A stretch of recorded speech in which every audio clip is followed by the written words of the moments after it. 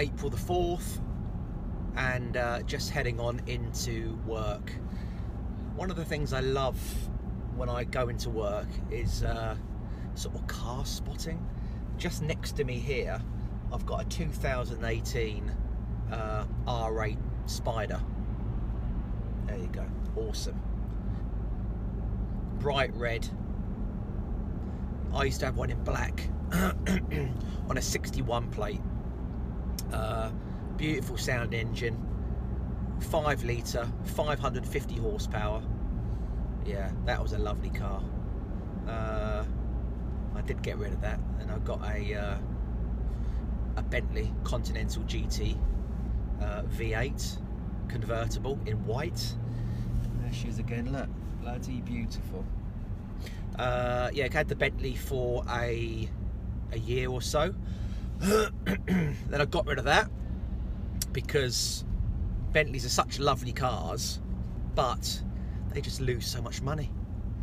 You know, I think it lost 30 grand in a year.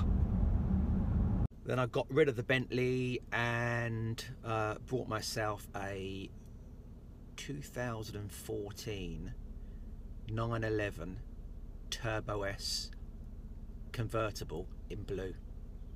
That was a weapon. So I think like 0 to 60 in 3 seconds. Carbon ceramic brakes, Tiptronic, launch control. Awesome car.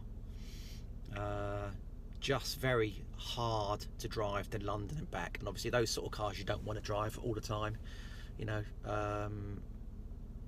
So yeah, I got rid of that. I kept it for a year, then got rid of it. So at the moment, what I've got is my black Range Rover Autobiography Sport, which it does the trick. It's like a cruise liner going to work in every day. Very comfortable, you know, lovely two-tone leather seats, leather dash, you know, beautiful headlining.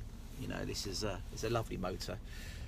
It has done loads of miles now because I'm doing probably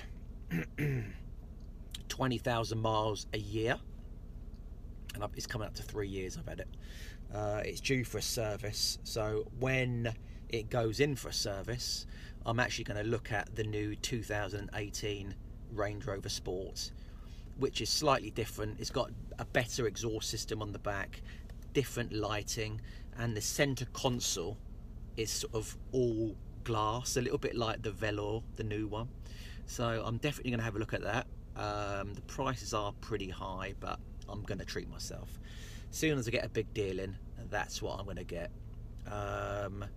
So I've just parked up behind the office, and I'm going to give you a little tour of the office because I don't think you've seen it yet.